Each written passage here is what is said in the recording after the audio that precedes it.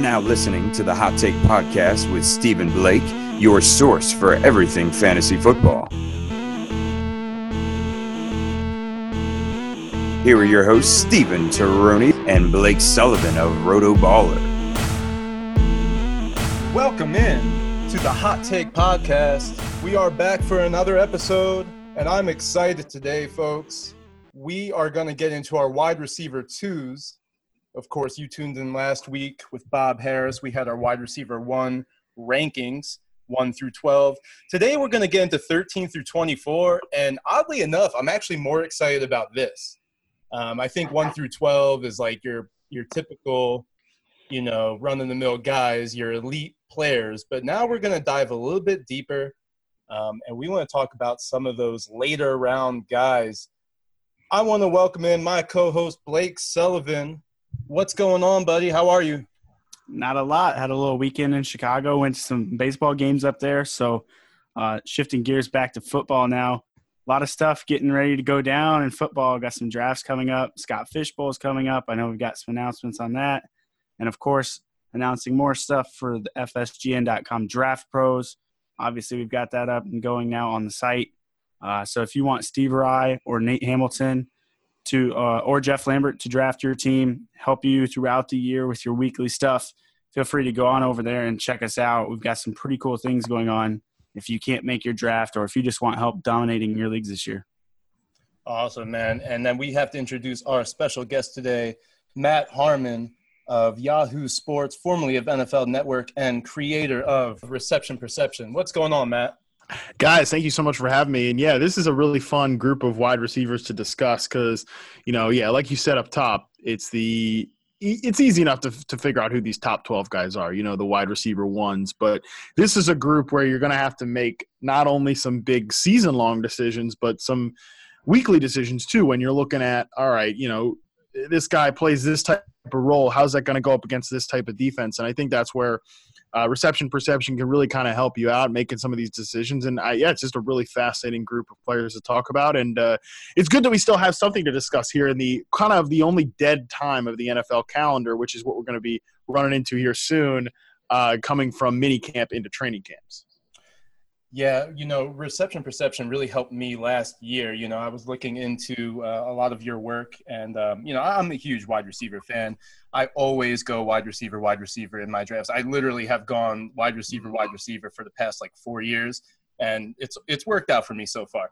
But with Tyreek Hill in particular, and, we're not going to discuss anything else with that. It looks like, he might be back. We might be able to draft Tyreek Hill again. We're not going to get too deep into that right now, but I was looking into last offseason, and, the perception of Tyreek Hill was, boom or bust. He's a deep threat guy. When I really looked into what you had created, that's kind of like analyzing his routes, I was able to find that actually 55 of his 75 receptions in 2017 were within 10 yards. And I'm looking at Tyreek Hill, and I'm like, man, this guy is a possession receiver. I want that on my team. And sure enough, he was the wide receiver 1 last year. So that was big for me in particular, and I'm sure that helped a lot of people win their titles.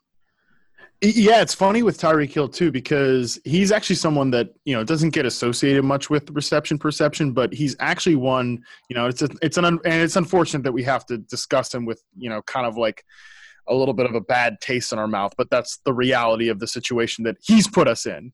Sure. And I think what's fascinating about him, looking at him through Reception Perception, that coming out of his rookie year, he was a guy that most people, I think most fantasy analysts, honestly, looked at him as a guy that was, he's an ex-Cordero Patterson type of player, a guy that you can rely on for gadget touches, but is that sustainable year over year? But really, when you looked at his Reception Perception, his success rate versus coverage metrics, the routes that he was able to be highly successful on in that series, you saw that he was, in limited looks, albeit in limited looks, he was a guy who could run routes really well and be a true full field separator. And I think Reception Perception has been ahead of the curve with Tyreek Hill and the player that he was always going to become, which is what we saw last year. So I think that is a good use case for the series. And I think several guys that we are going to look at today, you can probably throw into that same kind of category, as we might not have seen their full potential yet, but there might be more to unlock. Yeah, real quick, the Hot Take podcast is brought to you by Full Time Fantasy Pod Network, hashtag FTF PodNet. And, I want to thank Jim Day for giving us the opportunity to be a part of this awesome network. We're working with guys now like Andy Singleton and Scott Atkins and guys like that. So go and check that out on Twitter, hashtag FTF PodNet. So Blake, talk to the folks real quick about Draft Pros once again and what we're going to offer for their service this coming off season and going into drafts in August. Yeah, so basically there's a series of services, and this goes for any platform that you're going to be drafting on, and it goes for pretty much any kind of scoring settings as long as you specify that with us. That way we can help you to our best extent. We're really open to working with anybody on this. And it's kind of a series of services where you will start with a pre-draft analysis. We'll go over our draft strategies, things that we like to do in drafts, maybe some players like we're talking about, what we just talked about with Tyreek Hill. How do you handle that situation? I just did a draft today where it's came up where he slid, but do you go ahead and take that? Or what do you do? So we'll talk about things like that, get you really prepared for your drafts.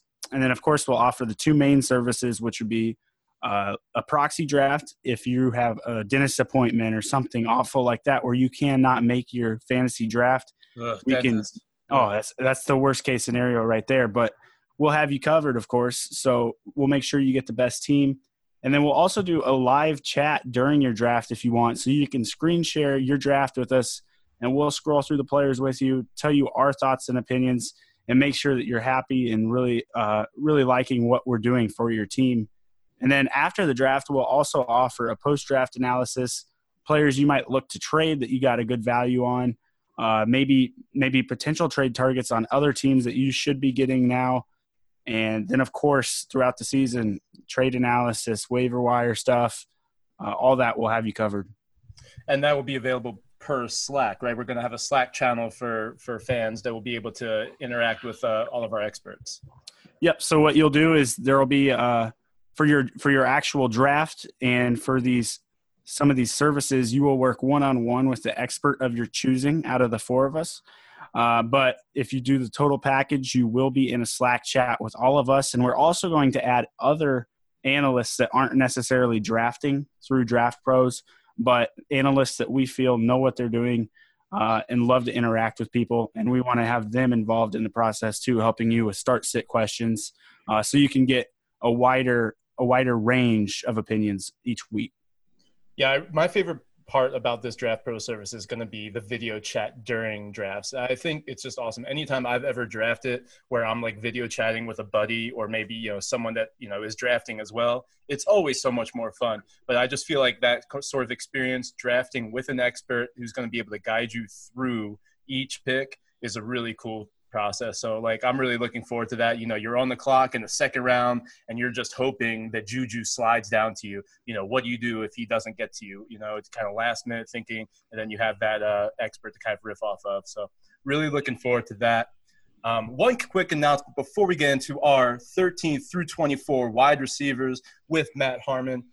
We want to talk about, we are actually giving away a free entry into the Scott Fishbowl 9. That's right, the biggest pro-am fantasy football tournament out there. We are giving away a free entry, guys. I'm really excited to be able to offer this. All you have to do is follow these simple instructions, and then if you can't remember them or whatever, we're going to put it up on Twitter. Don't worry. It has to be before this Friday, but all you have to do is retweet the preceding tweet that's going to have the show on it. Follow these accounts: FF Professor ST3, at Blake Sullivan FF, The Hot Take Pod, and the FSGN. And then, of course, subscribe and then give that 5-star review on Apple Podcasts. That's it. Once you do that, you are eligible to enter the Scott Fishbowl 9, which is just such a great experience. I know Matt Harmon, you're going to be in there. And if you want to just real quick, just talk about your experience that you've had in this tournament and kind of how what Scott Fish means to the fantasy industry. Well, yeah, I mean, for starters, Scott is just such a gem. I mean, he is really he's important to this whole community, as you mentioned. Like, he's someone that it's hard to really put into words because he takes what I think. I think we've all felt something in terms of like the community online, being there when we needed it, whether it's a big moment or a small moment. I know I have had personal struggles that I've gone through that, then during that time is when I came up with reception perception and putting it out there into the fantasy community. I was always a little bit nervous because whenever you put something out there, you're never sure how people are going to react. But I have found this group of people online to be so welcoming and so just such full of such good people and such goodwill. And I think that it's one thing to talk about that in kind of like an esoteric, intangible way, but Scott takes that goodwill and actually puts it into real action, and also allows us to do something really fun, which is this giant tournament that's unlike anything else. And I think I've been playing it maybe 4 years. I think this might be year number 5 for me. The first time I got in was with Sal Stefanelli's team that he kind of gave up to me, and that was pretty cool.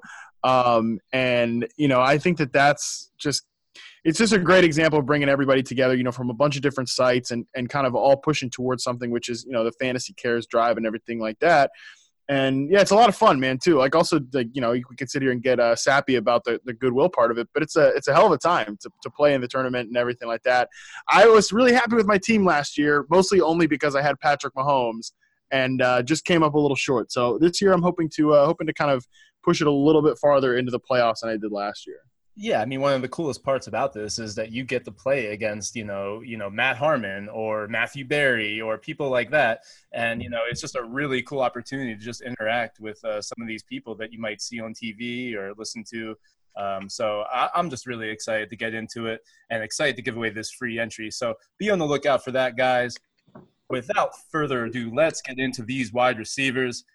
Let's start at the top. Number 13, I have T.Y. Hilton. We talked about him last episode, so we're not going to get into him too much. Blake had him as a wide receiver 1, and Bob Harris did as well. I have him right outside, and I'm not trying to disrespect T.Y. at all, but, there was a lot of guys that fit into that top 12. T.Y.'s right outside there. And, of course, he's a perennial right there, right on the cusp each year. It could – you never know with him. He could be a top 5 guy or he could be, at the 15 spot.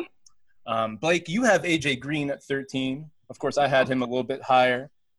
Is there anything you want to talk about A.J. Green about real quick?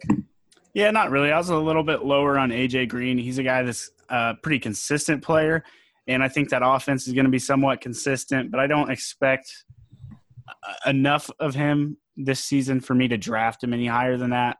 But I can see why you and Bob both had him higher than me. Obviously, his production's been there in the past. I'm just a little bit skeptical with the injury. Matt, talk to me real quick about this Cincinnati Bengals offense. Are they kind of due for a comeback this year with all the weapons that they have? Yeah, I mean, I think the big question is health. And, every year we've always talked about Tyler Eifert's injury history. Hey, this is someone you always have to be worried about getting hurt. But now we are kind of at that point with A.J. Green as well, as you mentioned, Blake. Like, every year so far, though, I think the last 3 years, there's been an injury situation. And I just hope we do get a full 16 games of A.J. Green because not only do I think – I think he is still an elite player, right? I think that he's probably – almost undersold with how elite he is as a route runner and as a separator. If you look at reception perception, this is a guy who's been, over the last 5 years, one of the best separating big wide receivers out there. I don't think he gets nearly enough credit for that. He's also still a great jump ball receiver. He had the highest contested catch rate among receivers I charted last year. So I think A.J. Green's still all there as a player. But in addition to that, I do think this offense right now, we're monitoring their situation with their rookie left tackle, Jonah Williams, who Coach Zach Taylor said did get hurt today. But the offensive line is looking much better than it was 2 years ago. Younger players like Tyler Boyd and Joe Mixon and maybe even John Ross this year. I know we said it last year, but I know Zach Taylor is at least a little bit excited about him. So I think the surrounding talent around Andy Dalton, we've seen that when that is elevated, Dalton can also play well. So I think there's a lot to like here with Green this year. And I really, if he gets to that, round 2-3 turn, I just can't help drafting a player who I think does have top 5 wide receiver, in his range of outcomes, whereas other guys going in that area, I do not believe have that. Yeah, I mean, if he plays the full 16, there's no question that he has top 5 upside. In the 8 games that he played last year, he played 9, but he played 8 because he was injured in that 9th game. He was the wide receiver 7 overall. I mean, there was that one dominant Thursday night game against the Ravens, I believe. He had 3 touchdowns in the first half. I mean, this guy is still dominant. And, he really is compared to, in my opinion, Julio Jones. And, they're about the same age. They're about the same size, same speed. But really, when we talk about, separation, A.J. Green, I think, has Julio Jones beat in that category. Of course, you want that jump ball and then the slant route, the underneath stuff. I think Julio excels in that. But A.J. Green still is an elite talent. So I think if he does play a full 16, yeah, he's a wide receiver 1 this year. And, of course, Zach Taylor, the Sean McVay disciple, I mean, we should see an improvement in this Cincinnati Bengals offense, especially, without without Marvin Lewis, having the keys to the car right there. I think Andy Dalton is going to have a little bit more freedom here. And, Joe Mixon, Tyler Boyd, everything's going to open up a little bit. If it all comes together, A.J. Green could be a great value. I'm seeing him slip to the end of the 3rd round in some draft. That's an unbelievable value for A.J. Green. He could actually be your wide receiver 3, the way things are looking. Now, by the time August rolls around, I don't think that's going to be the case, but still, he's an amazing wide receiver 2 to have on your team. So I have Stephon Diggs, number 14, and I want to talk a little bit about him just because his average depth of target is so low. Last season it was about 8 yards. Talking about average depth per target. So really a lot of underneath stuff. We'd like to think of Stephon Diggs as a burner, but he plays a lot in the slot. Him and Adam Thielen are kind of interchangeable in that slot.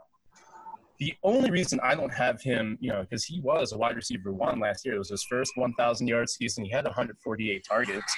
I'm a little bit down on Stephon Diggs only because I think they want to get back to the running game in Minnesota. I don't think they want to pass as much as they did last season. And Blake, I think you're kind of thinking on the same terms because you have him down at wide receiver 17.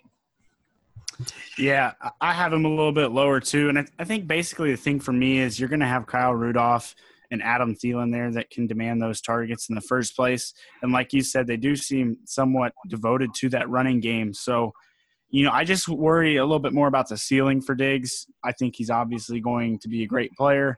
He's going to get those underneath balls, but is he going to get enough volume to make it worthwhile?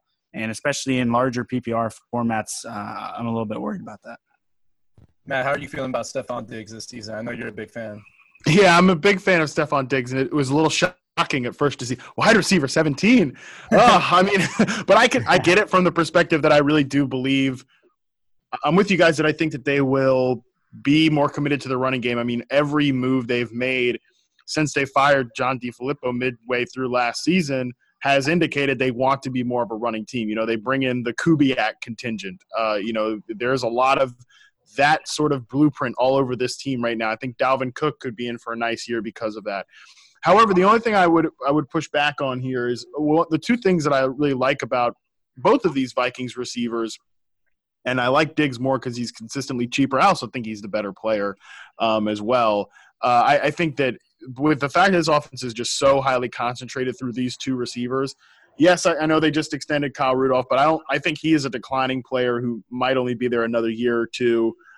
They really just move the cap around with this type of extension. I like Irv Smith, but as a developmental guy for sure. But, beyond that, there's not much on this roster in terms of pass-catching talent. So we know when they put the ball in the air, it's probably going to flow through these 2 receivers.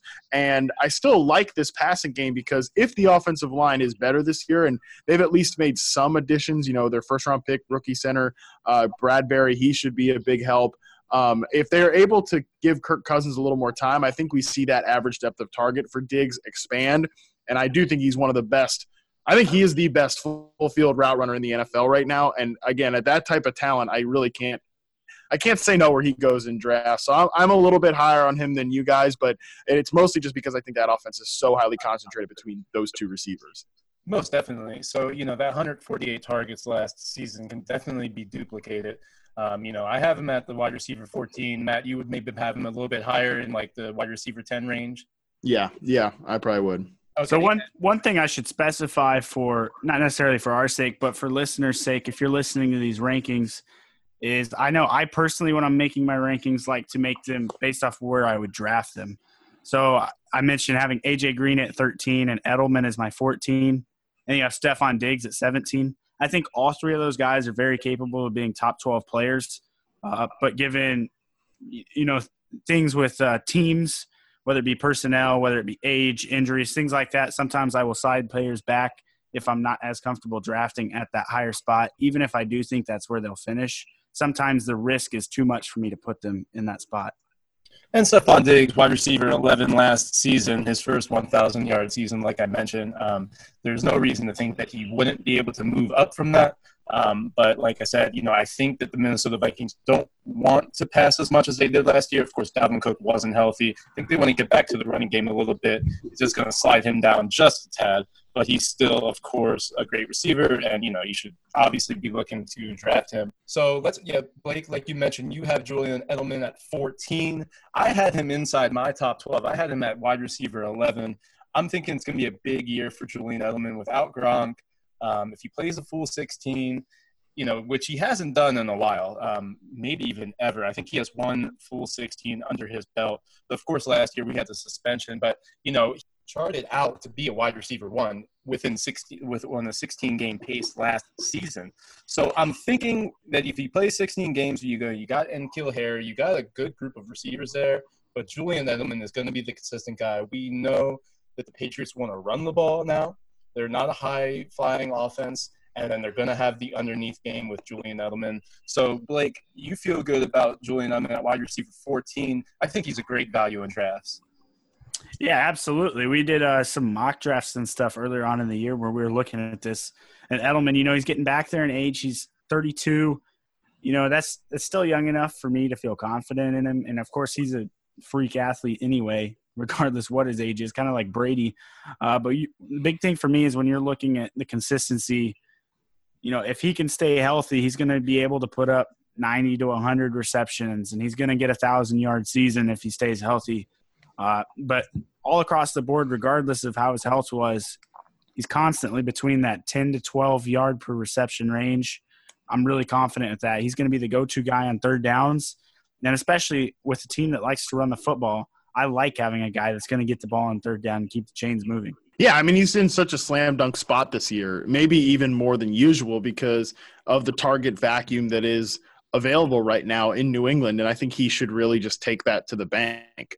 He's really the only proven commodity at receiver that they have. Beyond James White, I think he's the only proven pass catcher that they have because they have nothing at tight end. I like N'Keal Harry, but he is a rookie receiver. I think he should have a nice rookie season, but I think Edelman is just locked in to absorb a ton of volume in that middle of the field slot role. So, yeah, he's not a guy that is ever going to make you, pant when you draft him. Like you're never going to be all that excited, but it's take it to the bank production. So I think this is a great year to be in on Edelman. Yeah, 12 games last year, 108 targets. So, if he plays a full 16, he's getting around 150 targets. That's what you want. And, he's going to be a fourth, fifth round pick. So it's guns a-blazing for Julian Edelman. Of course, our rankings are 0.5 PPR. I think he would, obviously be a little bit higher in a full PPR format. So now we're down to wide receiver 15, and I love both of our receivers, Blake, because we've got two guys that are kind of similar here in Amari Cooper and Calvin Ridley. So I got Amari Cooper at 15, and you got Calvin Ridley.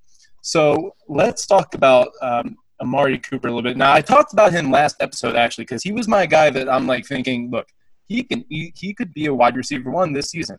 He's going to be in a funnel target situation on the Cowboys where, look, he's the wide receiver one. He's the clear-cut guy.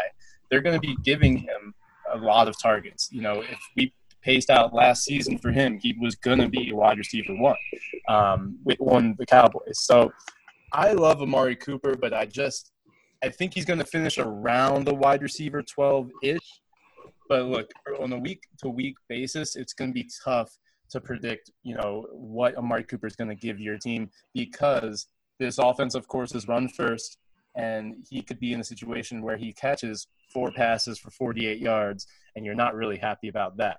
Kind of a similar situation with Calvin Ridley. Now, Blake, you're really high on him at wide receiver 15, and I know that this is your boy. So 10 touchdowns last season. Can he duplicate what he did last season in the touchdown department? Yeah, I think he definitely can as long as that offense stays going. Obviously, I think having Devontae Freeman back in this year, that could change things a little bit. They might want to run a little bit more down in the red zone, try to get him going. So maybe that will take away some of those, but obviously Julio Jones isn't going to go out and take 10 touchdowns. I don't think Austin Hooper is going to do that. So I'm still pretty confident with Calvin Ridley. The one thing that concerns me a little bit is the yards. He's going to get the targets and receptions. I'm not too worried about that, but it seems like he's always one breakaway play from having a huge game. So he's going to give you that 10 to 15 point game every week, but you just don't know if you're going to be able to get one of those 20-point weeks like Amari Cooper is going to provide you once in a while. Yeah, I mean, I think he definitely has that capability. I mean, we saw last year the huge games that really kind of pushed him up in the end of season totals. So last year he was the wide receiver 19, and that was, with the strength of those 10 touchdowns. And of course, a lot of those came in a couple of games. I think he had 1 3-touchdown game and then followed that with a 2-touchdown game. So that's 5 right there, of course. Interestingly enough, the average depth of target, Calvin Ridley, is 10.3. I would think that's a lot more. I'm wondering if Matt Ryan can provide, wide receiver 2 and wide receiver 1 capability with 2 players once again. With Matt Ryan, he's just so weird. He'll be a QB1 and then a QB2 the following year. It's kind of like bounces back and forth each season. But of course, Dirk Cutter's coming back, so I think that he's going to be a little bit more comfortable this year. But you're right, Blake. They don't want to pass as much. That's a big thing for me. Is like I don't think they want to pass as much as they did last season. The defense is going to be a lot better. So that's why I don't have Calvin Ridley as high. Matt, what do you think about Calvin Ridley, and how does he chart out in reception perception?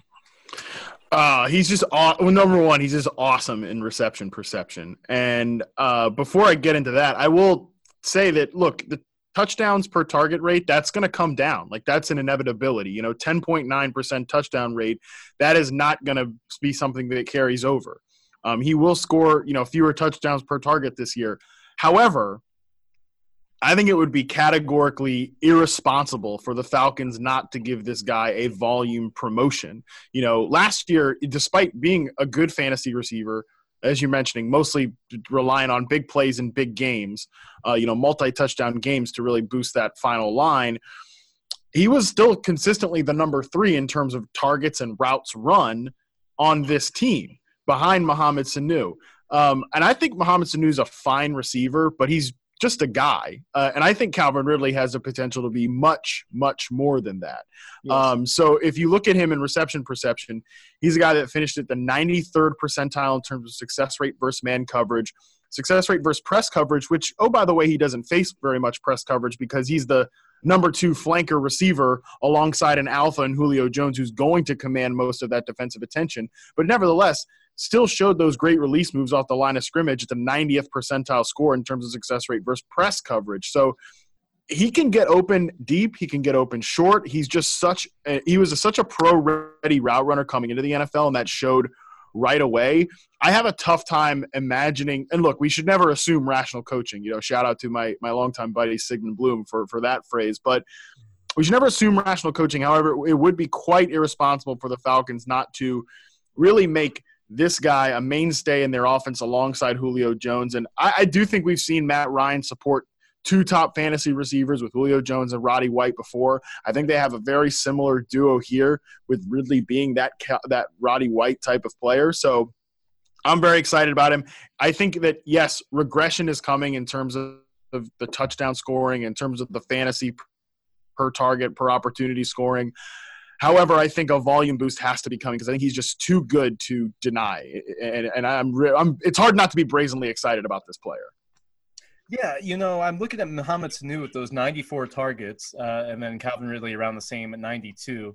I would love to see that promotion in targets for Calvin Ridley this coming season. They like to get it to Sanu underneath. He lines up in the slot, and he's reliable in the red zone. So, I think that I don't see him necessarily going away, but I'm hoping that Calvin Ridley can get just a little bit more, something in that like 110 range. If he does that, then he's a wide receiver too in the NFL. I am worried about those touchdowns coming down to something like 5, where he would kind of not return value where you draft him this season. But, if you're in Dynasty, Calvin Ridley is going to be a great pick for you. He's obviously a great player. He can win weeks for you. That's the type of player that Calvin Ridley is, because we saw it last year, and he's going to have big weeks where he finishes as like a top 3 receiver. That will happen, but it's just how far down is his floor. So I think that we'll see the promotion and targets like you're talking about, Matt, and Calvin Ridley should have a great season. So let's get into 16 and 17. So, Blake, you have Amari Cooper and Stephon Diggs, who we just talked about. So I have Robert Woods and Brandon Cooks. And, these Rams receivers, the way I'm kind of looking at them this year, because we're going to talk about Cooper Kupp later in this episode as well, I'm kind of looking at them as like their own tier. And I want the cheapest option when I'm talking about a tier.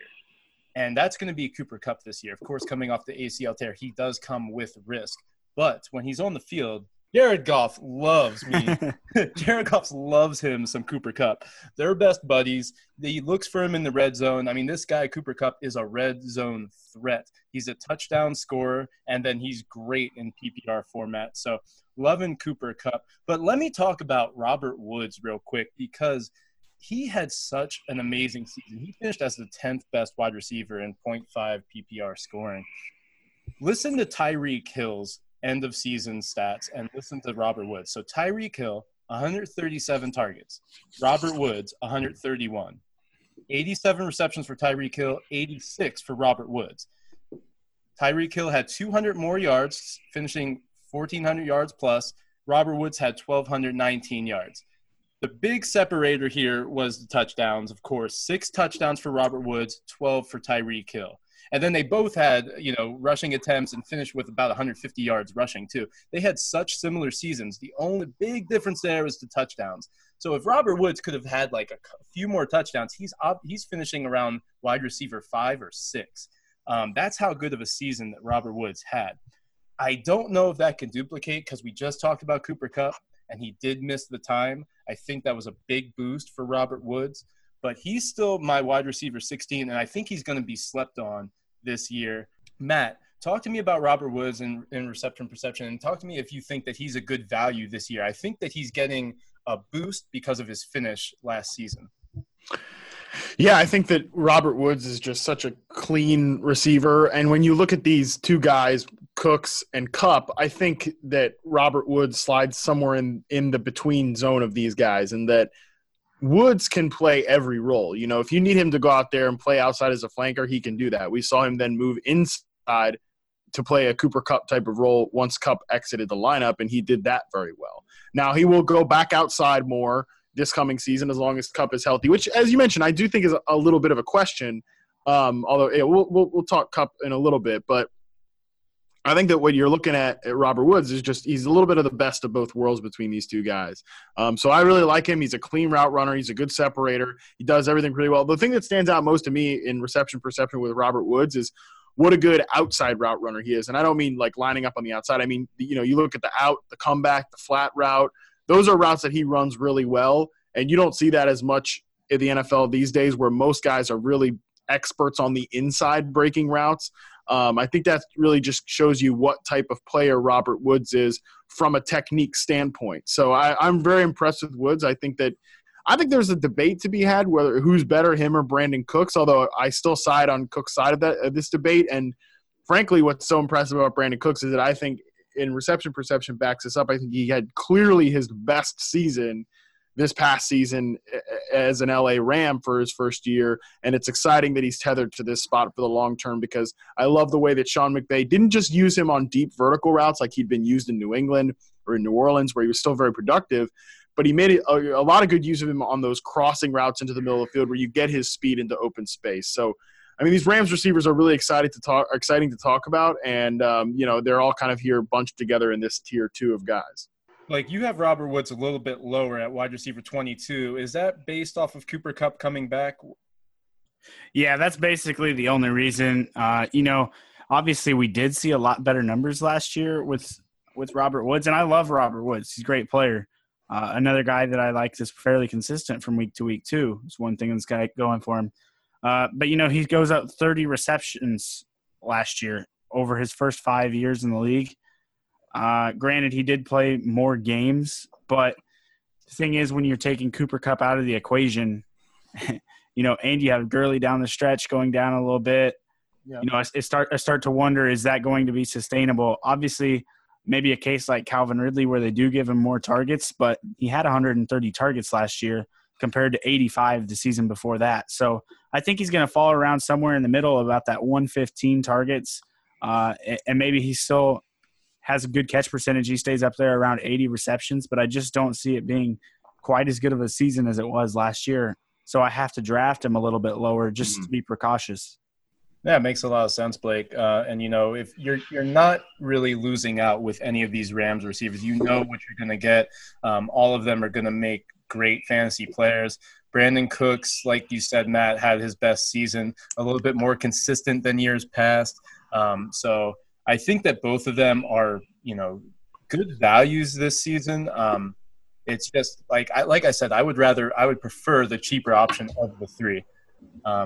So let's get into my number 18 here, Chris Godwin. And we're talking about a promotion in targets with Calvin Ridley.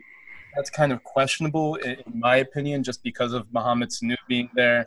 And then, of course, the running game with Devontae Freeman coming back. There is no question in my mind that Chris Godwin is going to get a promotion in targets. He had 95 last season. He actually did finish as the wide receiver 25 overall. But why he's going to get more targets is simply this. There's 174 targets on the table, and Adam Humphries and Deshaun Jackson, they're gone. So 174 targets gone. And now you have Chris Godwin, the clear-cut wide receiver 2 in a Bruce Arians offense. Bruce Arians is already excited. He's talking about 100 receptions for Chris Godwin. I don't know if I'm buying that, but I am buying close to 120 targets for Chris Godwin. And if he can give you that, he's going to fall somewhere in that range in like a high-end wide receiver 2. I have him at wide receiver 18 just because there's so many good receivers to talk about. I mean, we were talking off air, Blake. There are so many good receivers in these like top 20 that really, could finish a lot higher.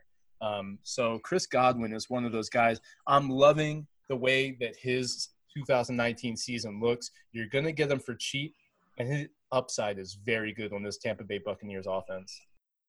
Yeah, so the only reason I have Chris Godwin lower, and I have him at 21 versus your 18, main thing for me is just going to be having Jameis Winston. Obviously, that's a great thing for the fact that he throws a lot, and that offense is going to be high-powered in that regards. But I do worry about Winston's accuracy sometimes and his leadership. Maybe the ability for that team to kind of get out of hand a few weeks into the season. We saw it last year where it went back and forth between him and Fitzpatrick. You just really didn't know what you were going to get. But I think Godwin's a heck of a player. He's young. If you're having dynasty drafts, he's definitely going to move up my list quite a bit in dynasty. I think that in a matter of 2 years, you're going to start seeing him at his peak level, but he is still young. He's only 22. So you have to kind of hamper your expectations for him. And I think he's going to be that player. I just don't want to jump too early in a redraft situation. But if it was dynasty, I'm comfortable moving up the board to get him. What's his ADP right now in redraft? Something like 5th round? Is he up in the 5th round right now? Let me check, but it should be around there. I think he's going like 5th, 6th round. I mean, it's pretty high. Like, he's going to have to return right there, for that young of a player that's unproven. Yeah, it's definitely high. I find myself drafting Chris Godwin a lot at this point. I just love that offense. It's a passing offense, obviously. They haven't done anything at the running back. I mean, if they would have just drafted a guy or brought in a veteran, like a Tevin Coleman or something, I'd be like a little bit more hesitant. But for some reason, I'm just really thinking that Bruce Arians is going to ground out Jameis Winston enough to make him not as erratic and not as, destructive. The interceptions will still be there, but I just love this offense in terms of fantasy. So I'm in a 16-team league, and he was the first pick of the 4th round. Wow. So basically that's like the back end of the 4th round in a normal 12-team league. Yeah, I would say yes, or like mid-5th round, but probably not you're not going to get him like in the 7th round. He's not going to slide that far. No, exactly. So, Matt, what do you think about Chris Godwin? Is he going to be able to return value this year, assuming that he's like a mid-5th round pick? I mean, everything lines up for Chris Godwin, right? This is a pass-heavy team, as you guys have mentioned, both because I think Bruce Arians will design it as so, also the quarterback that they have, the lack of really a talented running back. Maybe Ronald Jones rebounds and is serviceable, but I still don't think he's going to be the type of guy that you're going to flow an offense through no matter what. And then they also have a defense that will necessitate pass-heavy game scripts. This secondary still looks really, really rough on paper. They just jettisoned probably at least one of their 2 or 3 best players in Gerald McCoy, who signed with the Carolina Panthers in the division. So this is a team that's going to have to pass the ball a lot. Outside of Mike Evans and O.J. Howard, there's really no high-end proven talent beyond these 3 guys. So Chris Godwin should slide in for a good chunk of the targets here. And icing on the cake is we know he's good. Not only has he performed every time he's gotten the ball in the NFL, every time he's gotten opportunities, he's played well. Almost always, not 100%. I know everybody's still hung up on that one game where he had like 10 targets and caught 1 pass. Let it go. Things happen sometimes. Yeah. Now, also, in reception perception, this is a guy who's been good every time he's been looked at. Back in college, he showed a clear trump card trait with his ability to win the ball in the air, had one of the best contested catch rates I've ever charted, also was a strong separator. And once again, we saw that this past year when he got chances in reception perception, he had an 81.8% contested catch rate. That was clearly, once again, the transitioning of that trump card trait. And also, again, a strong separator. An 87th percentile success rate versus man coverage score. So Godwin can do it all. He has pretty much everything that you want to see in a breakout wide receiver. The hype and the price will be high, but I think both are justified. I wouldn't fear it. I'm willing to buy in on Chris Godwin as the most obvious breakout candidate to spot this year. All right. I'm going to put you on the spot, Matt. You're on the clock. You're in the 5th round. Redraft, 0.5 PPR. Chris Godwin or Jarvis Landry? Oh, I'm taking Chris Godwin. I'm not thinking twice about it. I know Landry's on our list later, but and I think the Browns' offense will be better. I think the Bucs' offense has a chance to be more voluminous through the air, even if it's not as good of an offense, because I don't trust a quarterback there at all. I think the Browns, if they're a winning team, they're not going to be throwing the ball through the air a bunch. Game scripts will necessitate a run-heavy script, and they have a talented running back in Nick Chubb, and then obviously they have Kareem Hunt coming back later. Also, and a good defense. Yeah, again, if the Browns are winning 10 to 11 in games, they're going to be one of the best teams in the AFC. It's not going to be just by throwing the ball through the air. It's going to be the defense takes a step forward. They then run the ball with Nick Chubb more. So I think the Bucs have a chance to push for the NFL lead in pass attempts. I think Baker has a chance to push for an MVP-type season, but I don't think it's going to be by leading the NFL in pass attempts. So there's more volume in Tampa Bay available. And also, as I mentioned, I think this offense in Tampa Bay is going to flow through Evans, Godwin, O.J. Howard. And when you look at Cleveland, not only do they have an alpha now in Odell Beckham, they also have a lot of intriguing players behind Jarvis Landry. Rashad Higgins, I think, has proven to be a solid contributor. They have Antonio Callaway as a potential deep threat target. They have David Njoku potentially taking a step forward. If Duke Johnson is, in fact, still on this roster, he will get looks. I think the target distribution is much more highly concentrated in Tampa Bay. So I think for all of those reasons, and again, I just think Chris Godwin can straight up be a better player than Jarvis Landry. For all of those reasons, I'm taking Chris Godwin over Landry. I love that. I love that. Yeah, and it's like kind of that fantasy conundrum. It's like, do you want a player in a good offense, or do you want a player in a bad offense that has to pass a lot? And we saw with Allen Robinson in 2015, he was a wide receiver 1 because Blake Bortles created his own garbage time. Jameis Winston has a lot of those Blake Bortles qualities where he can do that for himself and for his receivers. So, you gotta love garbage time in fantasy football. So Chris Godwin is probably due for some, but then really, when you look at it more, you're right. The targets are going to be funneled to Mike Evans and Chris Godwin.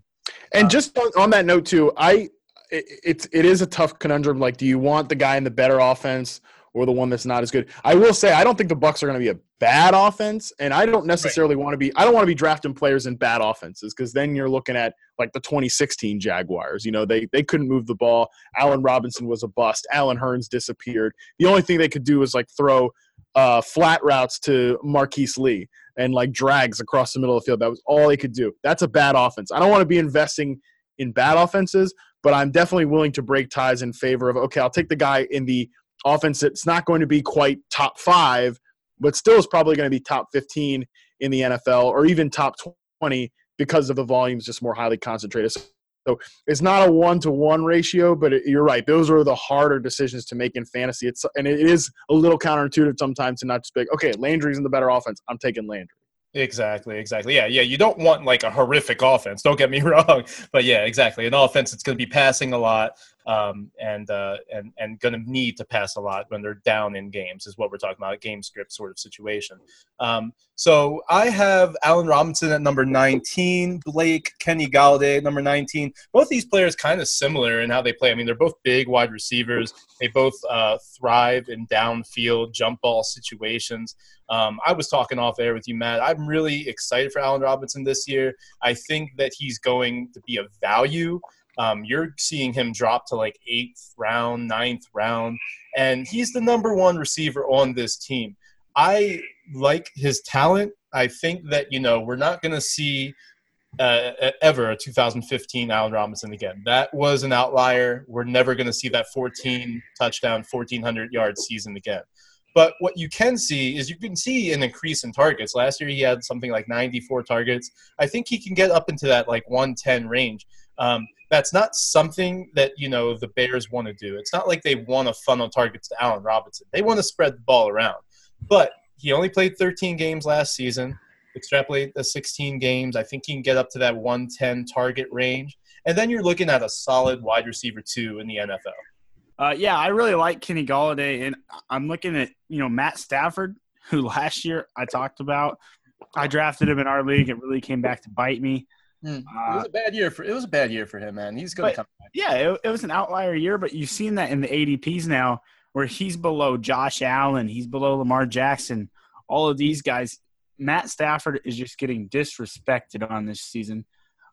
He's got receivers with Marvin Jones and Kenny Galladay, who I think Kenny Galladay is going to put up a great year this year. I had him last year. I don't know if you remember, Stephen, but I started him that 1 week. Won me a huge matchup. It was a really gutsy call. Yes. Had a huge year. 70 receptions, 1,000 yards, 5 touchdowns. He's only 25. It's just, I think he's going to have a great career, especially up there in Detroit. You look at the yards per reception, 17 in his first year and 15 last season. I really think the sky is the limit for this guy. Yeah, Matt, you talk to me about Allen Robinson, and then, you're going to – like between the two guys, and I think that they're both can finish around the same spot, and we have them ranked around the same spot, Blake. Between the two guys, you're going to save the draft pick if you wait on Allen Robinson as opposed to drafting Kenny Galladay in like the 5th, 6th round. But talk to me about both guys and which one you're looking to draft. Yeah, those who have followed reception perception since kind of its beginning know how I feel about Allen Robinson, know how excited I was for him coming into that 2015 season based on his reception perception data. And as you mentioned, that 2015 season is something that I don't think we will see again. He was a player that finished at the 78th percentile, finished well, about the 90th percentile versus press coverage that year. That's probably something that we're not going to see again. Right. We haven't seen that since. The 2016 season, definitely was a down one for him. Across any reception perception metric you look at, he set career lows in terms of press and man coverage there. However, last year with the Bears, we saw him check back in at the 78th percentile in success rate versus man coverage. That's about what you're going to want to expect from a big wide receiver that wins contested passes like Allen Robinson. And if you look at the routes that he had his best success rate scores on, you're looking at the slant, the curl, the dig, the 9 route. Those first 3 routes, those are ones that you just pile up production on, especially for a quarterback who wants to see a guy come open, in Mitchell Trubisky there. I think that Robinson is a great bounce back candidate, and if we see him take another step in terms of his reception perception success rates, which I think is possible because you have to remember he was still coming back from an ACL last year. And there were times where that manifested itself in other injuries, compounded into other issues there. So I think there's a chance we see an even better version of Allen Robinson this year. And then it just comes down to how much volume is he going to get? And also what is the rest of this offense going to look like? Because I'm excited about Anthony Miller. I still think Taylor Gabriel is good. I think that obviously the running backs will soak up volume on their own, both on the ground and through the air.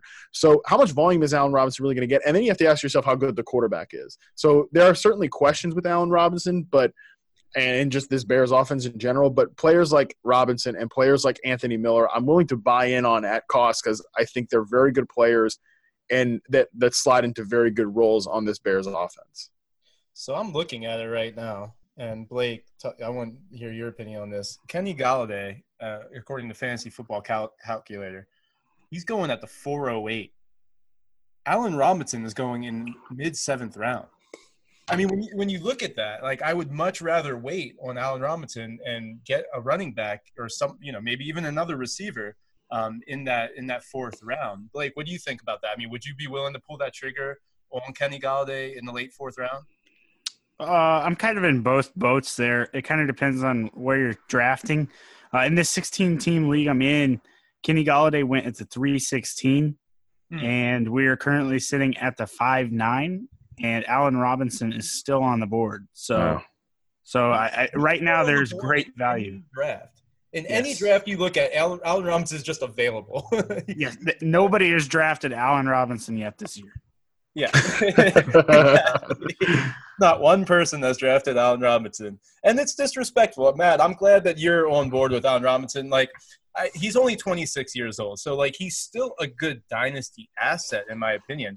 Of course, he did have the injury a couple years ago with the foot. Now, I think that he's removed from that enough. I think we're ready in year 2 in this offense to make a push.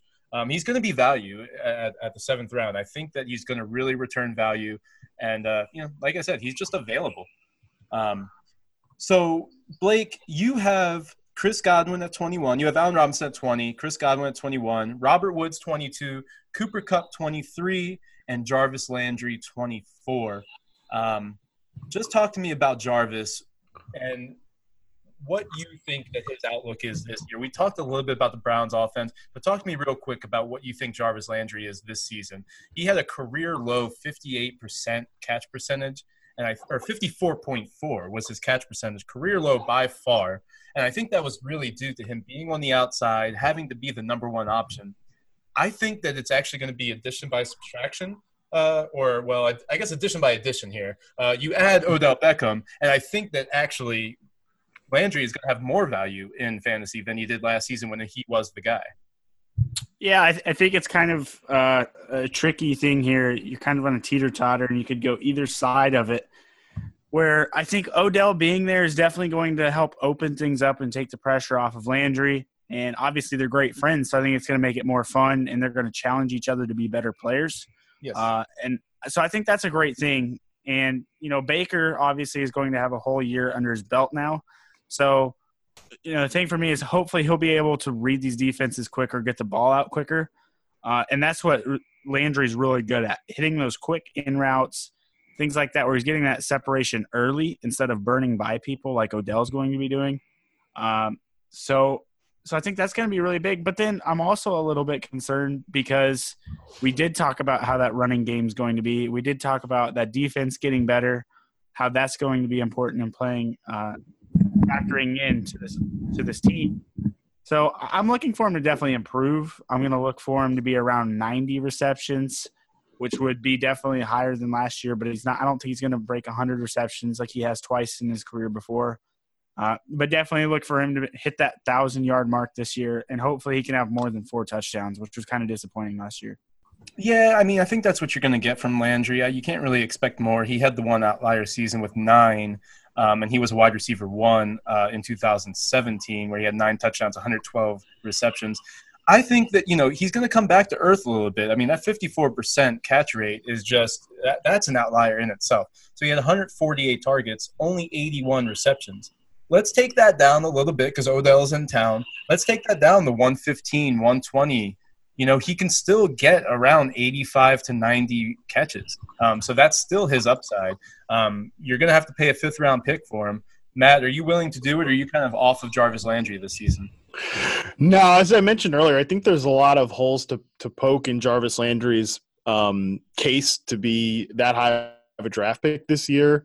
I think he could have a better individual season in his second year with the Browns, but still not be as appealing in fantasy for all the reasons I mentioned earlier. So usually for me, when he's going off the board in drafts, there's just someone else I want to draft more than him. You talk about a guy like, Allen Robinson, I think has a chance at a higher ceiling. Chris Godwin, I think has a chance at a higher ceiling. Tyler Lockett, I think has a chance at a higher ceiling. There are guys that are just going to be going around that same range, and I'm going to pick them over Jarvis Landry simply because of all the reasons that I mentioned earlier. So I have I have Kenny Galladay at 21. I have Jarvis Landry at 20, Kenny Galladay at 21, Cooper Kupp 22, Tyler Lockett 23, Sterling Shepard at 24. I think Sterling Shepard is going to have a good year. He finished last season as the wide receiver 29. Of course, Odell was there for part of the season, and then Sterling Shepard kind of took over as the number 1, which really wasn't that great in a New York Giants offense that really struggled. But he did end up with 107 targets, 66 catches, 172 yards, 4 touchdowns. I think that he improves a little bit in all of those categories across the board. He ends up being a wide receiver 2 for you. He's going to come at value. So of those players I just mentioned, Matt, talk to me about one of them that you really want to talk about. I think I have a feeling who it is. Yeah, I mean, Tyler Lockett's the layup.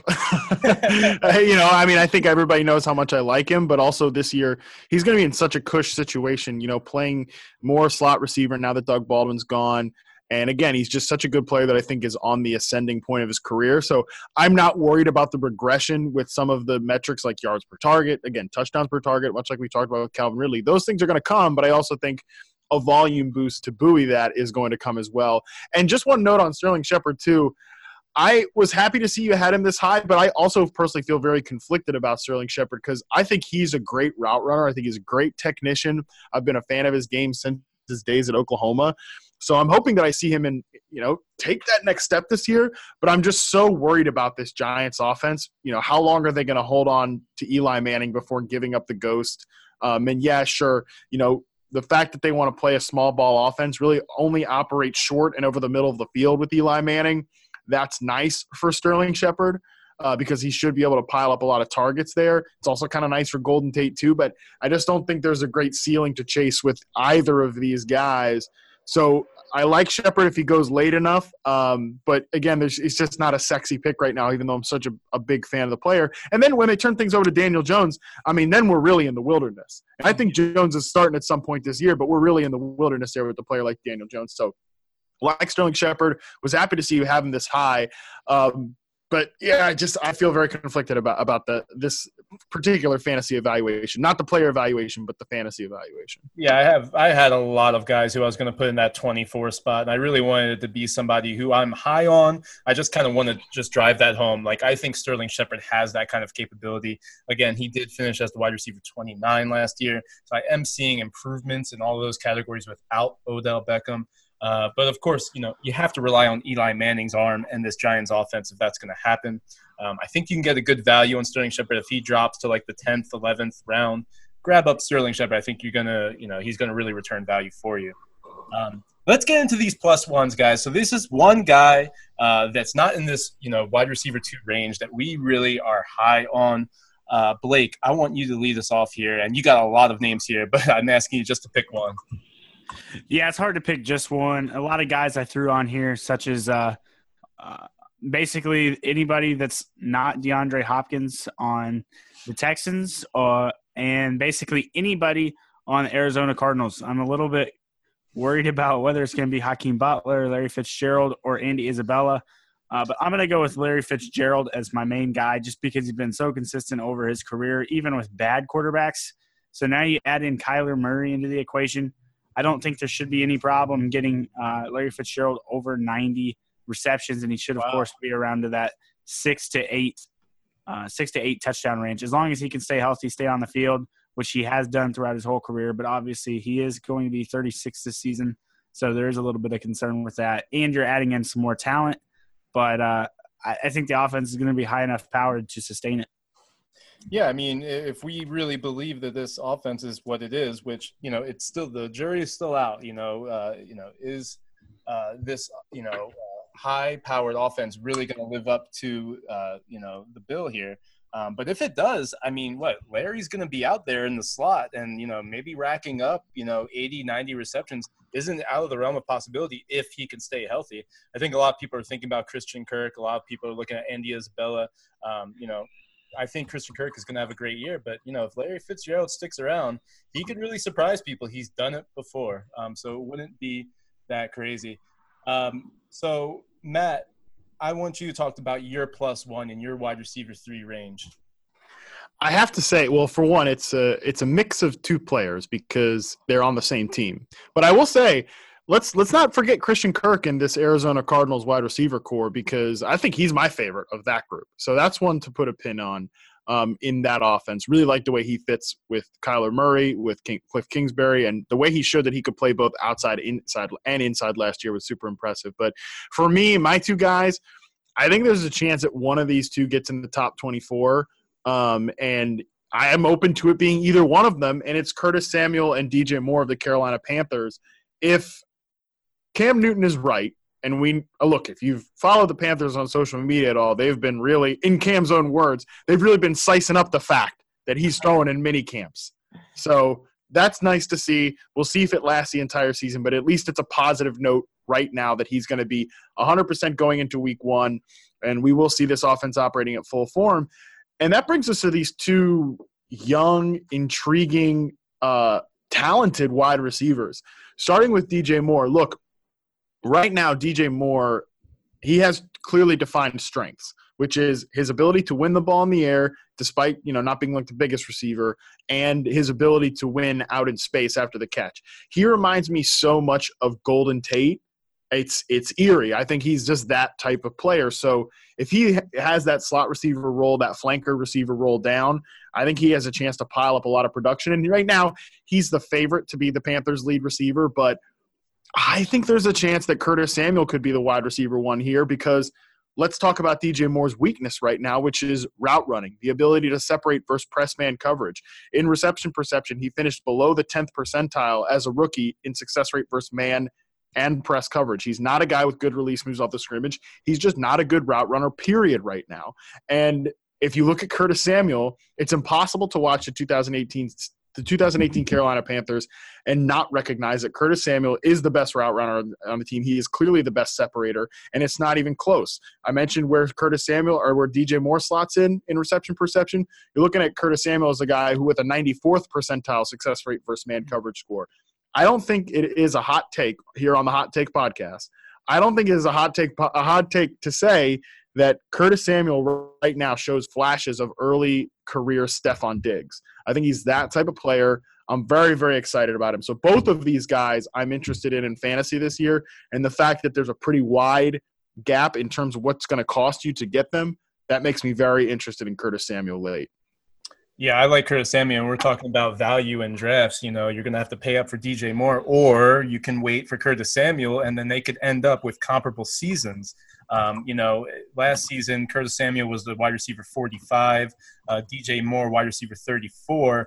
DJ Moore had a little bit more targets and had more success with that. But, Curtis Samuel really came on at the end of the season. And now he's going to be healthy.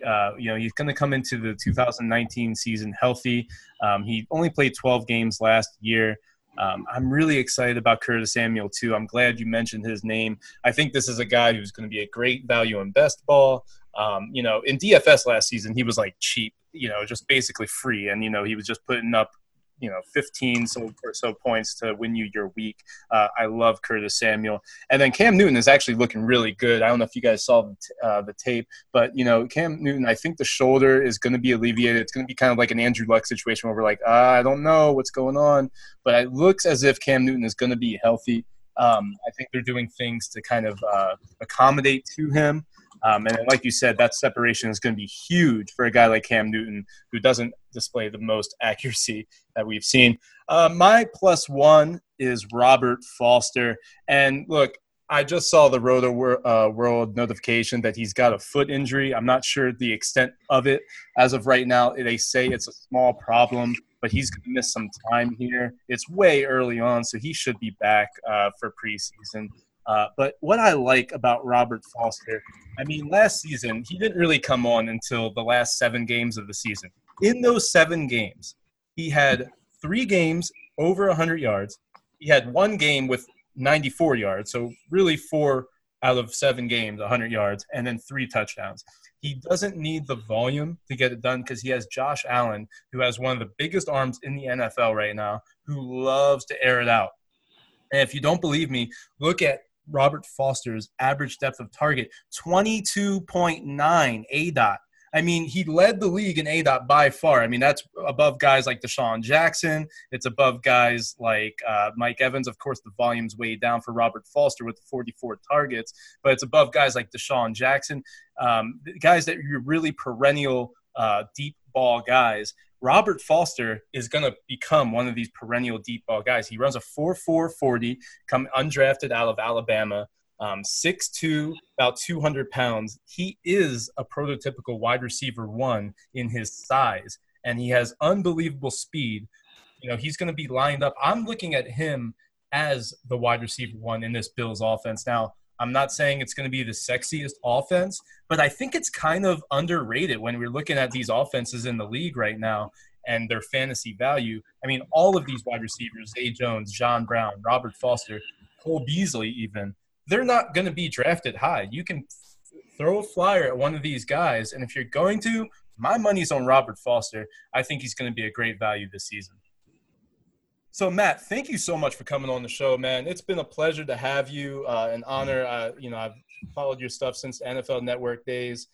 You've actually joined your buddies James Coe and Marcus Grant. They were actually on last year, so you're the third of the bunch to get on the show. But, yeah, just talk to us about what you got coming up for the folks, for all the fans, and then talk to us a little bit about the Scott Fish Bowl and what you're going to be doing for that. Yeah, I thank you guys so much for having me on. It's always a pleasure. It's always a pleasure to follow up legends like James Coe and Marcus Grant, my good friends down here in Los Angeles. And right now we got a lot of fun stuff going on, of course, with Reception Perception. If you guys are interested in checking out any more of that, some of the metrics that I mentioned today, it is available once again this year in the Fantasy Footballers Ultimate Draft Kit. You go to receptionperception.com. You can find a link there to purchase access to all of the data that I've mentioned. And in addition to that, also right now I got a podcast. We didn't talk much about any rookies because, they're just not in great spots this year to be up in the top 24 position. But if you want to learn more about the rookies that are coming into this year's class, got a new podcast going on, Rookie Orientation. Go subscribe wherever you get your podcasts. And I'm very excited about the Scott Fish Bowl, man. I'll be joining the SFB Telethon again this year with the guys this is my first year. I didn't get to do it last year because I was transitioning to a new job, but should be fun happening in early July. And man, it's a great time to be involved in fantasy. It's a great time to be involved in this community. And thank you guys so much for having me on, man. I'm really excited to get the season rolling, even though I have a nice vacation coming up before it starts. That sounds good. Where are you going? I'm just going back home, man. My dad lives a very tough life. He is retired. He lives in a beach house off Emerald Isle in North Carolina. I will be going to spend a few days, more like a week with him. So I will be many beers deep, many a times out on the beach and out on the boat here at the end of June into July. And then once that's over, then it's, just head right in the sand, man. And then we'll see you in February when the season's over. Yeah. Your vacation, you're pretty much living a vacation every day living in Los Angeles, Yeah, I can't complain. I lived there for a couple years. I think I'll be out there at some point. When I do, I'll hit you up, man. We'll have a beer. Awesome. I would love that. Awesome, dude. Blake, anything you want to say about Draft Pros real quick before we get out of here? Yeah, just be sure to go on to the FSGN.com, click on the Draft Pros link there, check out all of our experts there. And obviously, you're going to want to get into that Slack chat with us. So make sure you check our availability, book an appointment with us if you want to help us, if you want us to help you with your drafts. And, of course, we're going to be adding some great experts into that Slack chat. So you're going to want to make sure you hit us up to get into that. Awesome. Yeah. And on behalf of Full-Time Fantasy Pod Net, you're going to subscribe on Apple Podcasts to get that free entry in the Scott Fishbowl 9. My name is Stephen Taroni. Once again, on behalf of Blake Sullivan, this has been the Hot Take Podcast.